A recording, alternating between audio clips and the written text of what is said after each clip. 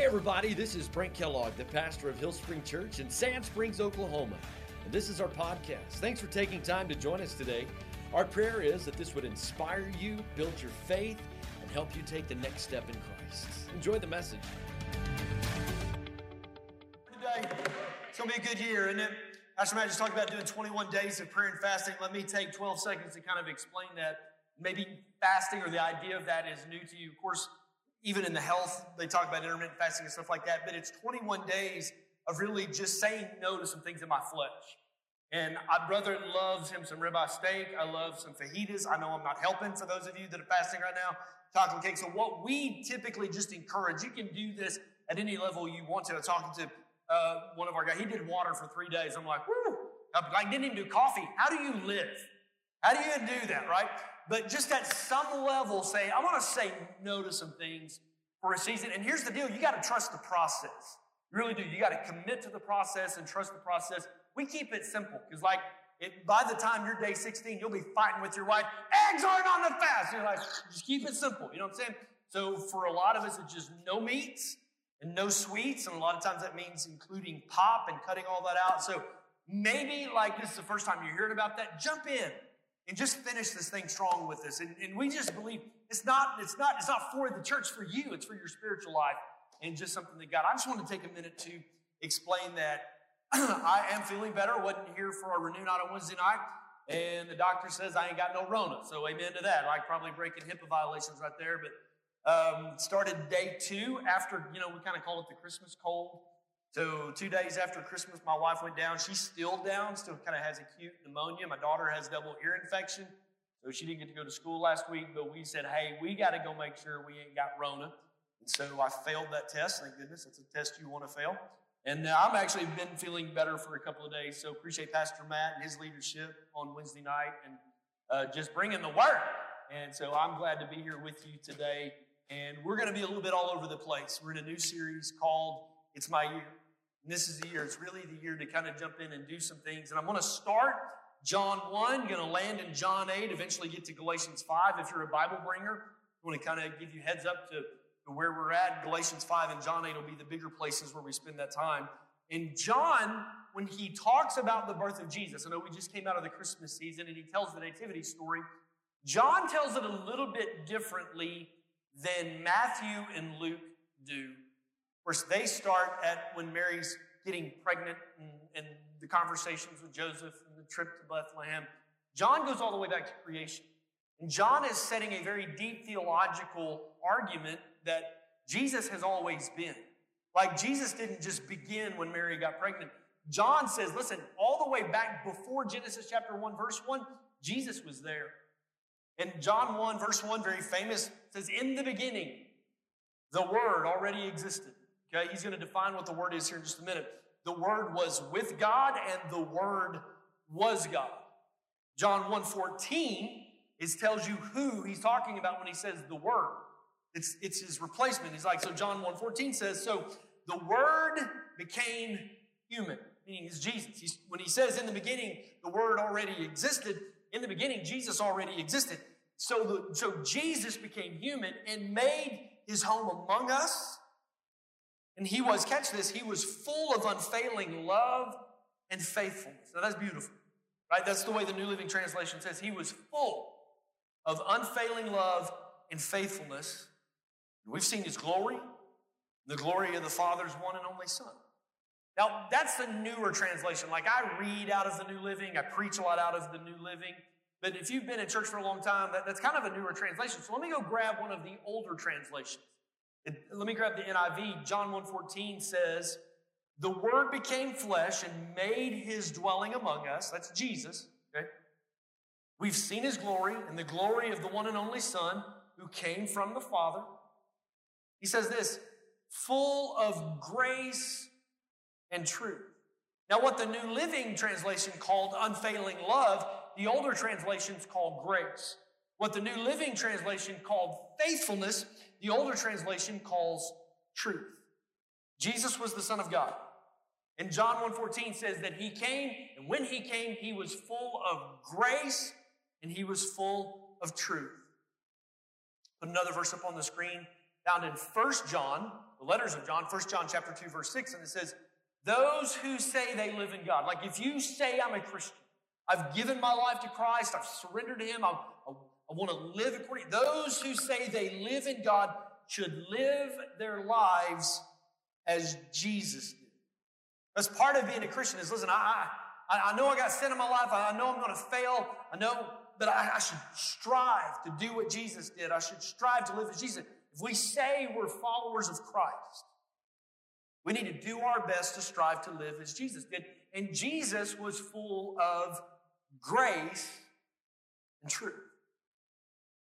There's something that happens every January. We turn the page on the calendar every new year.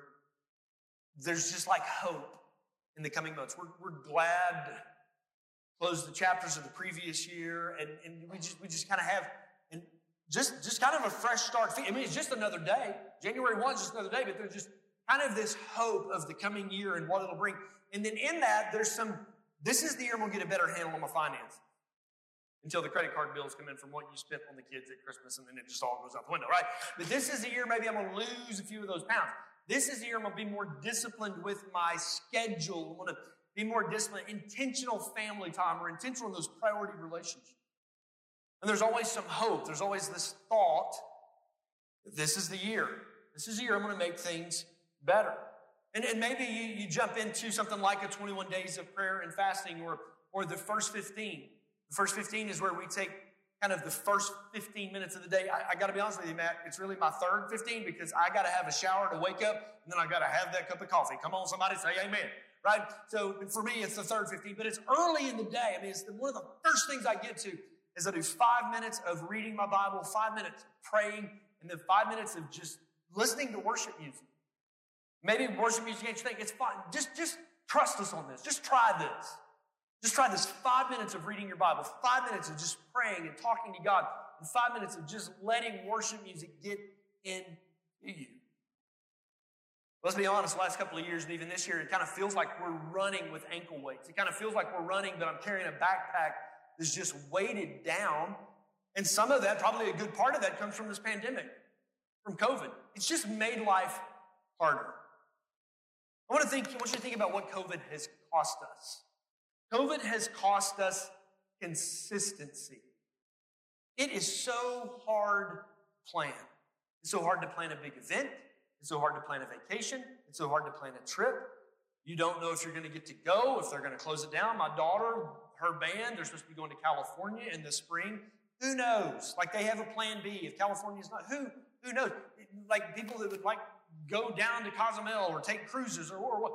It's just so hard to be consistent. Will it be open? What will I have to do once I get there? Once I get there, will things close down?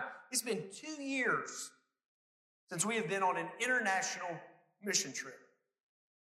We have Guatemala on the books for the summer, but that's not 100%.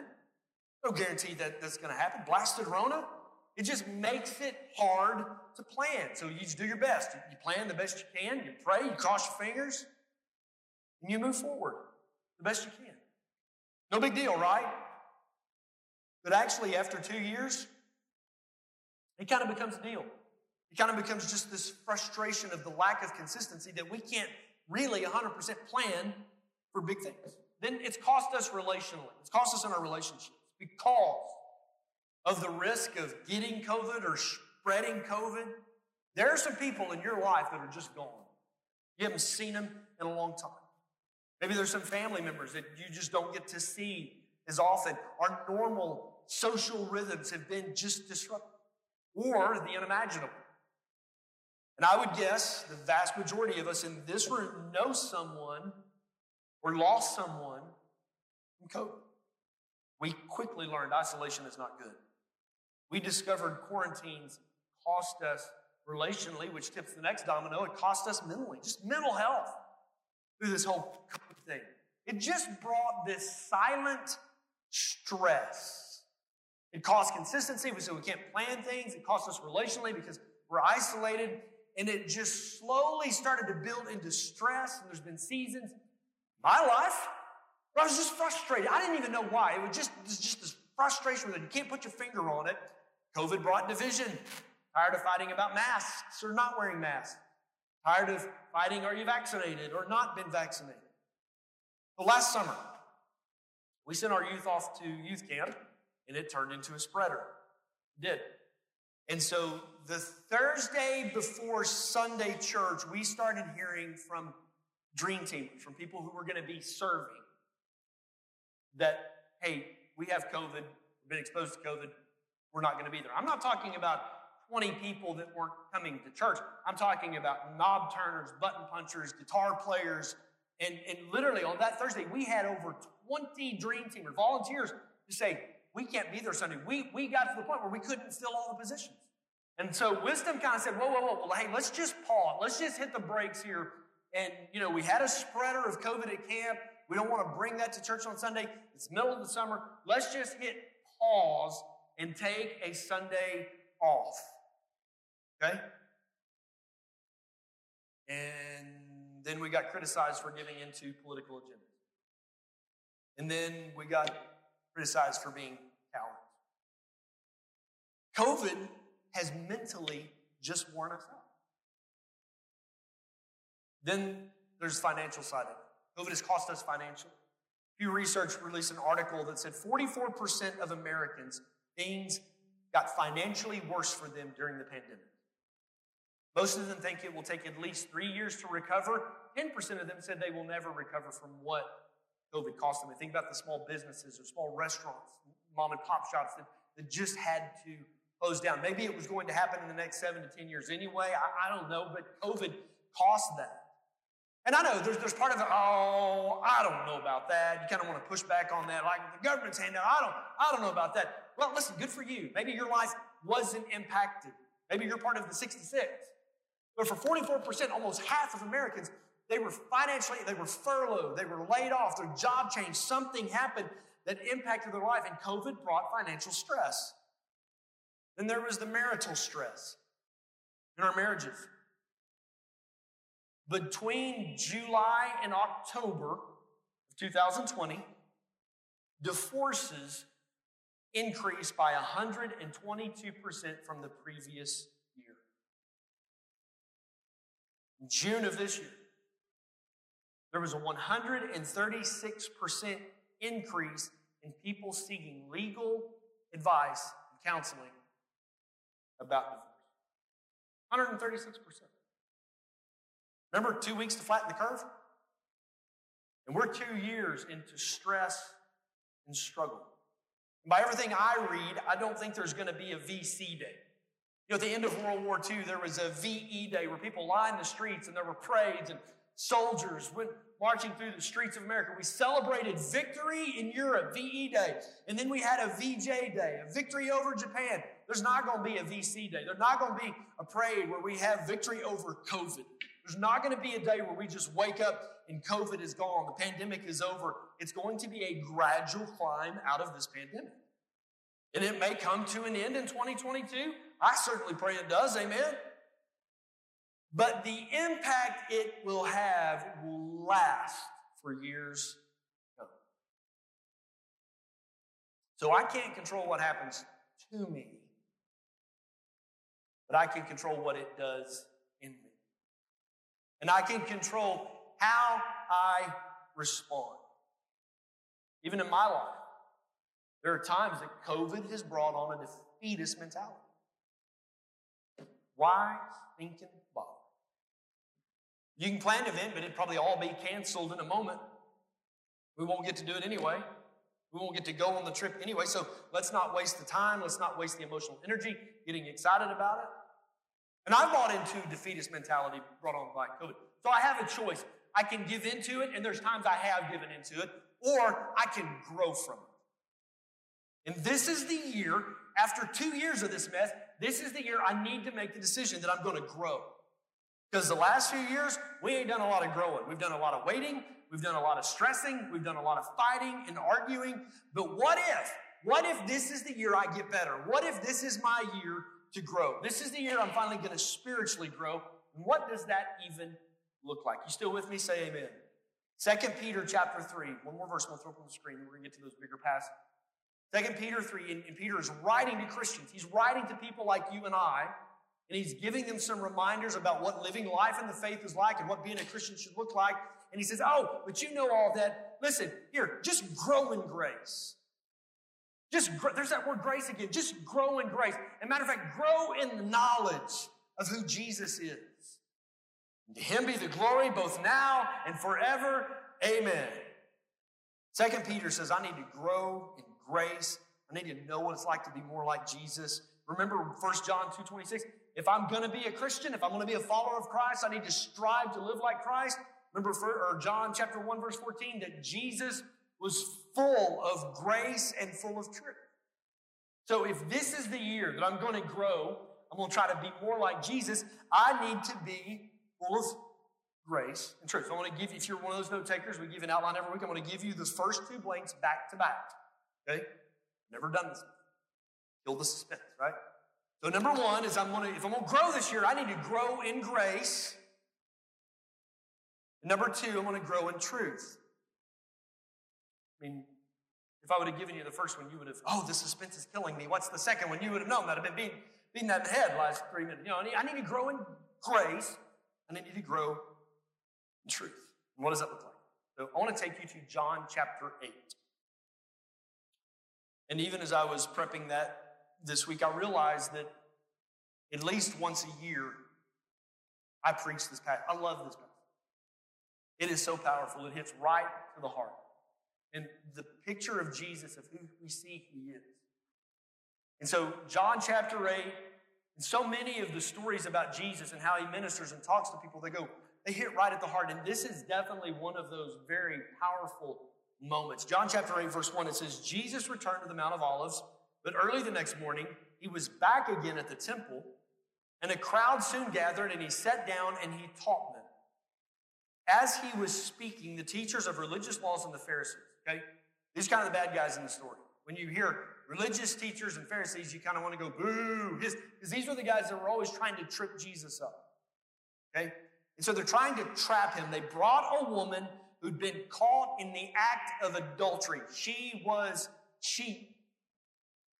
And they put her in front of the crowd. Teacher, they said to Jesus, this woman was caught in the act of adultery. And the law of Moses says to stone her. Let me be clear. This is not like college things, medical card, not that stone, all right? They're saying she needs to be killed by throwing rocks and piling them on her head, all right? So Jesus, this woman was caught. The law says we need to stone her. What do you say, Jesus? They're trying to trap Jesus. And the religious folks, the Pharisees, you know, Jesus was full of grace, truth, and they were good with the truth. They were good. New Living Translation calls it faithfulness. They were good at the faithfulness. They knew the law of Moses. They worked hard to fulfill and keep the law of Moses. They strived to live right. The church word we use is righteous. They strived for righteous living. Grace and truth, they had the truth part down. To be honest with you, there's a reason why God gave Moses all those laws. There's a reason why there was rules about if somebody was caught in adultery, why it needed to be dealt with. Why it needed to be eradicated from the people, need to be eradicated from society. You don't let that stay among you. You don't tolerate immoral behavior. You deal with them. You discipline them. In this situation, just go ahead and stone them. Just eradicate it. Here's why. Because if we allow immorality among us, it will soon seep into every corner of society. This is why you have opinions about who your kids ought to be friends with. This is why you care who your friends date, hang out with, and marry. Sure, today we tolerate a woman that's caught in adultery. Tomorrow, if we don't deal with that, that could turn into rampant sex trafficking. Or that could turn into sexual abuse of minors. All the laws aren't because God's a fun hater. It's because all of those rules were there for the protection of society and protection of the culture. Protection of the innocent, because they would easily become the victims. And so the religious leaders and the teachers, they knew the truth. They strive to live by the letter of the law. And they were always more than willing to hold you accountable to keeping them. Verse 6. Verse says they were trying to trap him into saying something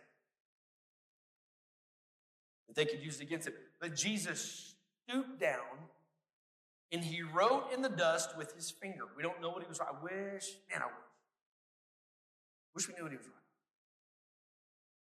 They kept demanding answers. Huh? What do you think, Jesus? She was caught in adultery, Jesus. He stood up, said, all right, but let the one of you who has never sinned go ahead and throw the first one. But then he stooped down again and he wrote in the dust. And when the accusers heard this, I love them. They slipped away one by one, beginning with the oldest, those of us that are gray-headed, those of us that have a little more wisdom, until only Jesus was left in the middle of the crowd with one. So all the accusers, all the Pharisees, they left, and now it's just Jesus and this woman who's been caught in adultery, but there's still a crowd around them. Then Jesus stood up, and again he said to the woman, where are your accusers? Didn't even just one of them condemn you? And I'm probably reading too much into the story, but I like to just kind of close my eyes and go there for a moment. And you see her in her shame, probably not very well dressed. She turns her head up, probably tears running down her face. And her voice cracking is almost just a loud whisper. Oh. Love what Jesus did. Neither do I. Go and sin no more. So many of the stories about Jesus and his ministry and how he relates to hurting people pierce right to the heart. They're so powerful. But this one just to me has an awe factor. The wisdom he has in this moment to deal with the people trying to trap him.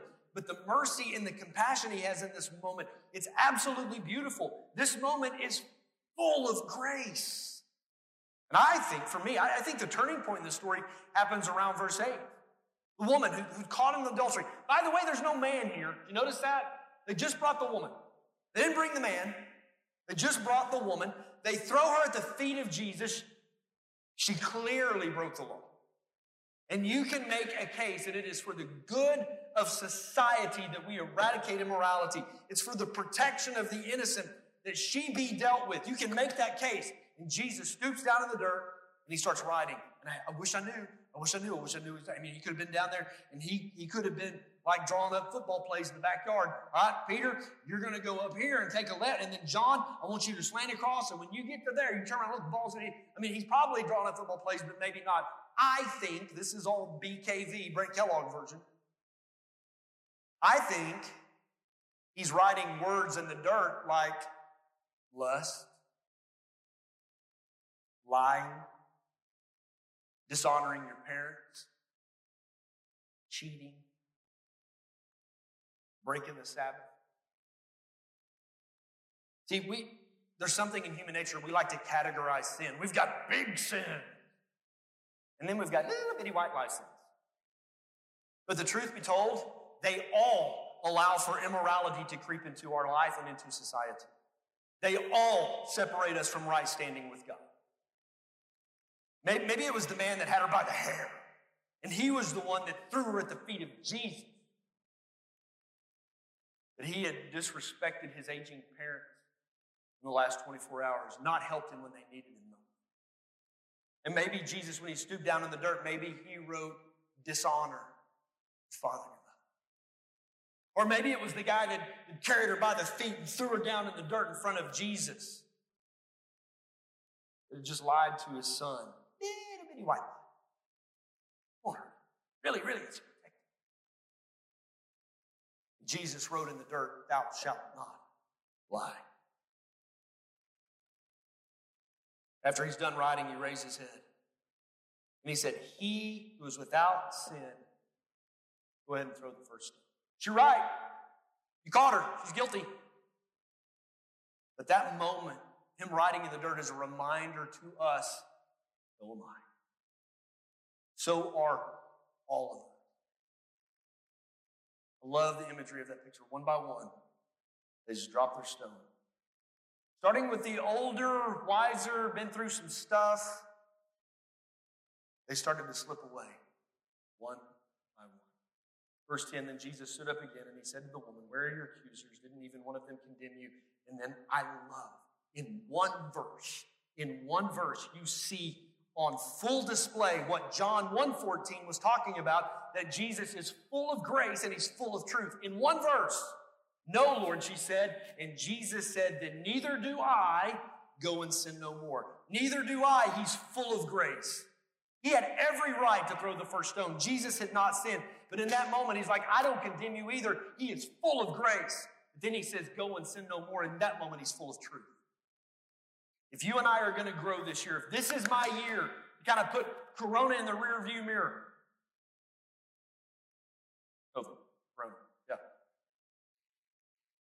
And if this is my year that I'm going to grow in grace, we need the neither do I side of Jesus to come alive in our life. We need to stop expecting the world to live up to our expectations. I get to announce sporting events. Last night I was PA announcing a basketball game. And it was a tournament, so we'd been playing games for 3 days. And yesterday, there was a set of grandparents that are at this ball game. And after the game was over, their grandson's team lost. They went to the ticket booth and demanded a refund. Because the game didn't go the way they thought it should go. That's funny. That's real. That's where we are as society. We are just always looking for something to live offended. We're like Velcro. Just everything sticks to us. And we need to stop expecting the world to live up to my expectations. We need to take the edge off of our emotions. We need to show compassion. We need to love our neighbor, whether they're wearing a mask or not vaccinated or yada, yada, yada. If I am a growing Christian, I should be growing and walking in grace. We need to walk in the fruit of the Spirit. It's singular. It's fruit, not like Walmart's. It's not plural. It's fruit. We need to walk in fruit of the Spirit. Galatians chapter 5 says this, but the fruit, there's no S on that, but the fruit of the Spirit is love, joy, peace, patience or forbearance, kindness, goodness, faithfulness, gentleness, and self-control. It's singular. Those aren't fruits of the Spirit. They're all collectively one. The fruit of the Spirit. See, because you won't see somebody who's walking in joy, but then they're filled with hate and anger. You won't see someone who's patient be unkind. You won't see someone who's gentle and then lose their self-control. These are all one unattachable units. They all come together. And if I am going to grow in grace, I have got to grow in the fruit of the Spirit. And this is the year I need to let go. It's the year I need to unwind. Not be so wound up. Take a chill pill. Get past yourself. And let go of unmet expectations. Life is hard. Life is unfair. God's still good. Amen? Everybody say, everybody. Say, I love BK. Now this side's feeling strong. Y'all all right over here? Y'all wait. Doug, did you say that? I don't think he said it. I'd have heard that. Listen, you can't be like Christ and be a jerk. You can't. We don't have permission in Scripture.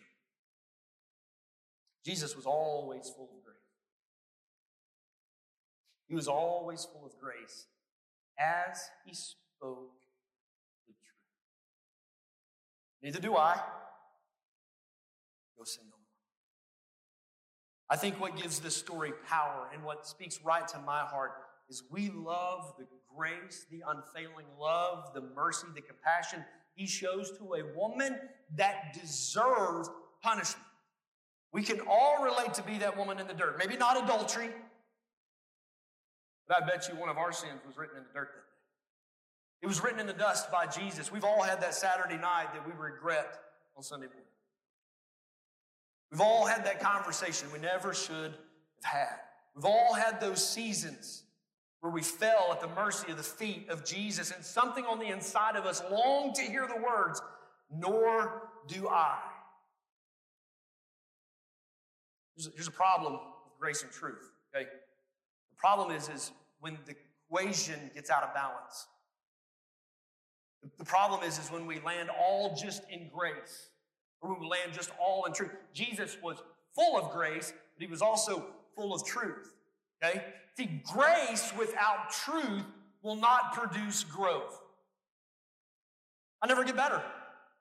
Oh, it's okay. Like if there's never consequences for your kids, they never get better. If there's just grace without truth, there's no correction, I don't grow. But if I have truth without grace, it'll only produce resentment. All I hear is rules. All I hear is God's a fun hater. It feels impossible. It feels heavy. Listen, unconditional love still has a backbone. Grace still has a backbone. Jesus said, "Nor do I," immediately followed by, "Now, go sin no more." God's got so much more for you than living a life in adultery. God wants to help you get better. I want to give you my Spirit to empower you and see that your life, God created you for so much more than this. Grow in grace. Lord knows I need a lot of it. I need to be willing to give it. But this is the year I'm going to grow in truth as well. This is the year I'm going to strive to go and sin no more. This is the year I'm going to spiritually try to get better. This is the year I'm going to try to live by the fruit of the Spirit. But before the fruit of the Spirit, Galatians 5, he gives another list of fruit, and it's called the fruit of the flesh. Galatians 5:19, it says, the acts of the flesh, kind of obvious, sexual immorality, impurity, debauchery. A naughty word, but kind of fun to say. Gotta admit it. Somebody going to use that at lunch. Oh, the debauchery. Idolatry, witchcraft, hatred. I think you read that list. Sexual impurity, debauchery. We're pretty good, right? Like, not a lot of debauchery in here today, you know? I'm guessing if witchcraft is your thing, Sunday morning church probably isn't, right? Like, you might be mad, but hatred? I mean, we're pretty good with that list. Can we just stop right there? Oh, no. We have to go into discord and jealousy, fits of rage, selfish ambition, dissension, factions, and envy. This list gets a little closer to home. Fits of rage? Oh, you on I-44 in that construction the other day. Listen, you better wave at me with all your fingers next time. Messing with your boy. Dissension? I know you're smarter than your boss. I know that. I hear you. So does the whole office. Selfish ambition? What about me? I want my money. You're not going to treat my baby that way. I know they didn't do their homework, but that's not their fault. That's the teacher's fault. I'm going to get this fixed. I'm going to talk to your boss. Now I've gone from preaching to meddling, haven't I? Envy? We good? Like I can just say the word, like you need an example? I mean, we can talk about social media. I mean, we good? I can go there. Paul gives this list of fruits of the flesh that if we're honest, we can pull off that list. But then he gives the fruits of the Spirit, fruit of the Spirit. And then this is what he says right after he gives the love, joy, peace, patience, kindness, goodness. This is what he says, Galatians 5:24. For those who belong to Jesus. Remember, we've talked about that. If I'm going to be like Christ, if I say I'm a Christian, for those of us that say we're Christians, we have nailed their sinful desires to the cross. Amen? And there comes a time, friends, I'm telling you there's hope. Some of you live in a world of constant temptation and struggle. I'm just telling you, the more you become like Christ, the more you do these things, there comes a point that you don't want to do those things anymore. There's hope. This is the year I'm going to deal with the thing. This is the year I'm going to deal with the sin. This is a year I'm going to throw off the weight that keeps tripping me up. Strip off every weight that slows us down, especially the sin that easily trips us up. I'm going to grow in grace because the Lord knows I need a lot of grace, but I'm also going to grow in truth. And the third blank tells you how to do that. If I'm going to be like Jesus, I need grace, I need truth, but the third blank tells me how I'm going to, this is how I do this. Like some of you are like, I want this to be the year. This is the year. Like I'm going to commit to going to church. This is the year I'm going to try to be generous. This is the year. How do I do that? And the third blank right here is going to tell you, okay? And I'm just going to tell you right now, you're not going to like it. And you can send that email to christomlin@gmail.com. Number 3 is I need to grow in discipline. Oh, somebody like it. I need to grow in discipline. God wants to help you. God wants to help you. The Bible says in Ephesians that when we're saved, we're sealed with the power of His Holy Spirit. God wants to help you, but He's not going to do it for you. Let me show you this. Romans 8:14. For those who are led by the Spirit of God are the children of God. Like if I'm a Christian, I have the Spirit of God. I was sealed with the Holy Spirit. Okay? I am a child of God. I have God's Spirit. Romans 8:26. In the same way, the Spirit helps us in our weakness. Can somebody say amen?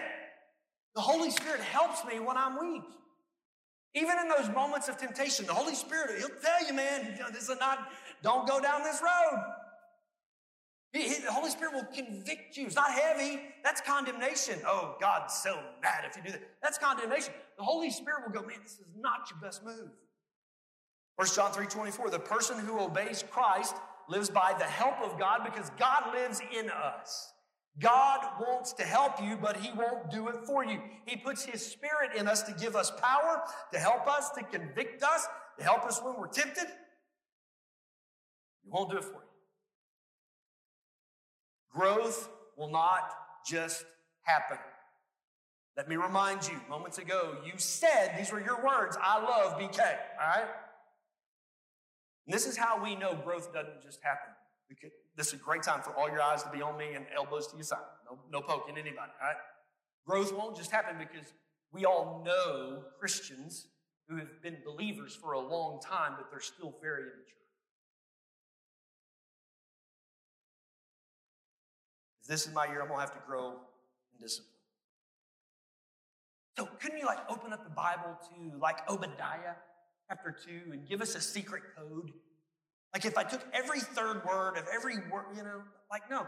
There's no secret formula to doing this. You got to roll up your sleeves and you've got to do the discipline. You've got to do the tough stuff. And so we're not trying to create busy work for you. We're trying to give you some things to do to help, just 2. Verse 15, get up, read your Bible, spend 5 minutes in prayer, 5 minutes just letting worship music play over. 21 days of prayer and fasting. Not because the church needs you to do, because you need to do. We live in a day and a time where we easily confuse discipline with legalism. Cool, Pastor, I don't fast. It's just legalism. I can love God and love chocolate cake and fajitas at the same time. My turn. I love you. But legalism is an easy excuse for laziness. The vast majority of the kingdom doesn't read their Bible 2 minutes a day. And we start talking about just verse 15. 5 minutes reading, 5 minutes prayer, 5 minutes worship. Oh, that's fine for you. I don't need that legalism in my life.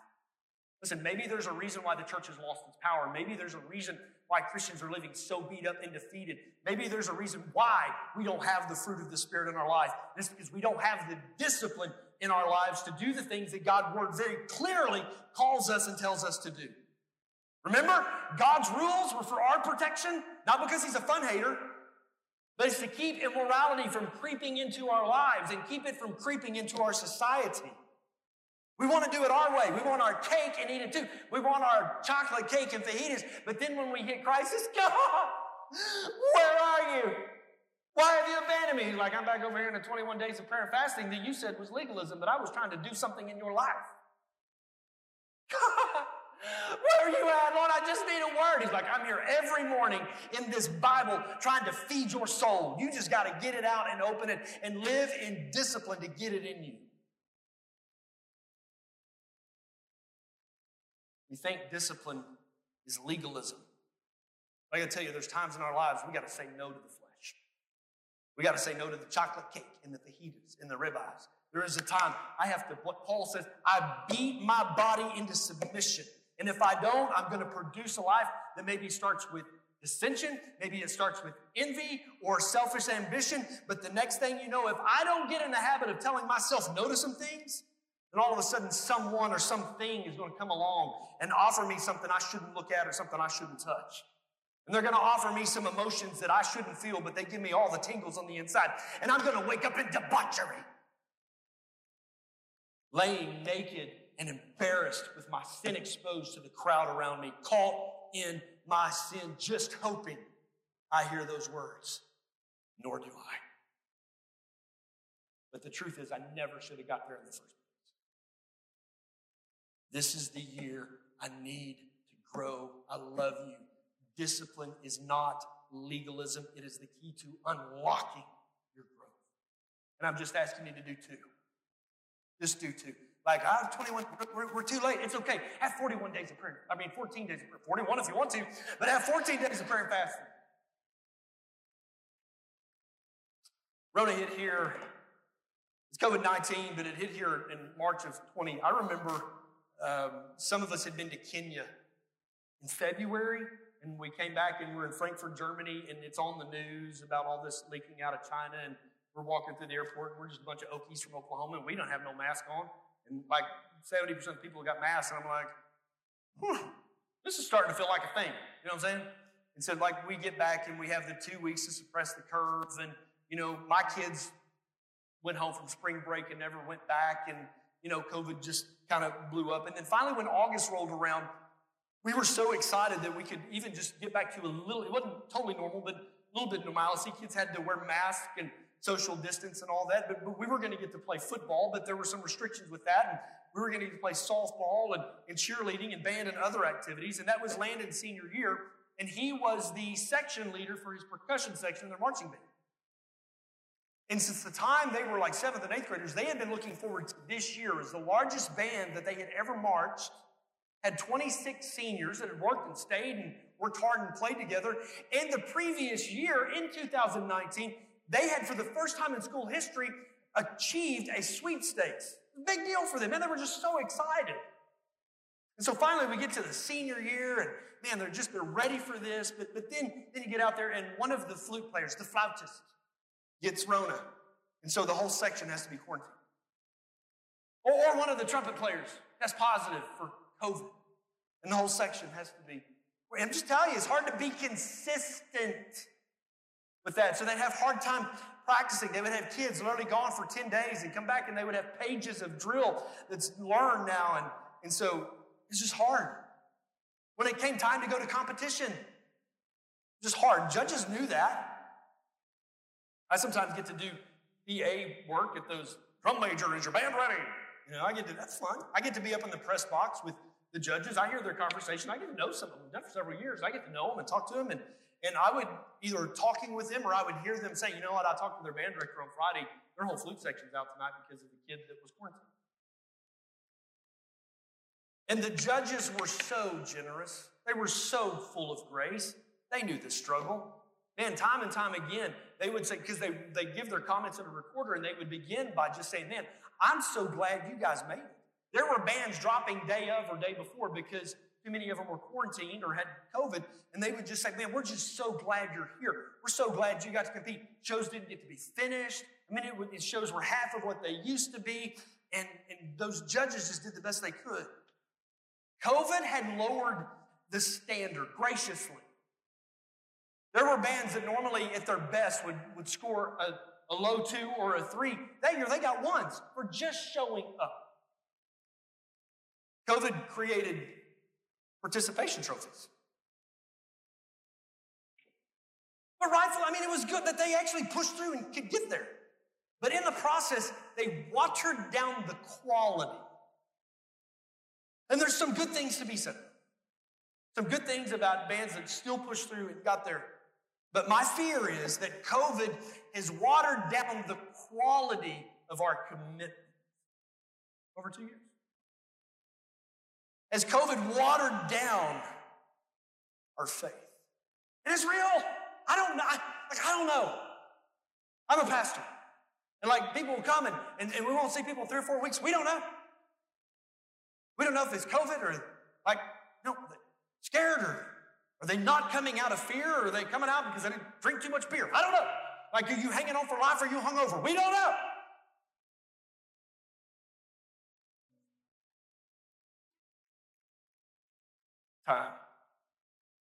Time. In 2 years. It's time. This is the year, regardless of what happens with Rona. Another spike, another variant, another cron, whatever, I don't know. This is the time. I have got to make the decision. You've got to make the decision. Get back on the path. Let's just get back to the basics. Spiritual discipline is not legalism. It's necessary for growth. Let's be people full of grace. Good Lord knows we need grace.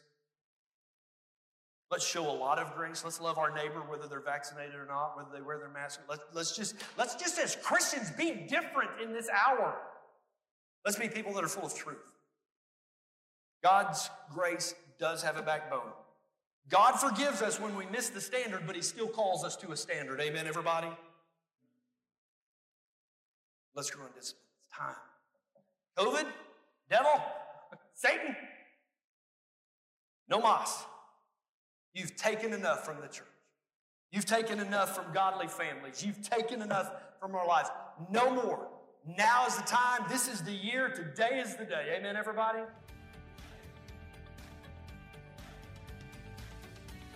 I hope you enjoyed the podcast today. If you did, there's a couple of things I want to invite you to do. First, hit the subscribe button. That way, you won't miss a single episode. Secondly, if this message has impacted you and you would like to help us reach others, visit our website at hillspring.tv and hit the Give Now button so that we can take this message around the globe. Thanks for joining us. We'll see you next time.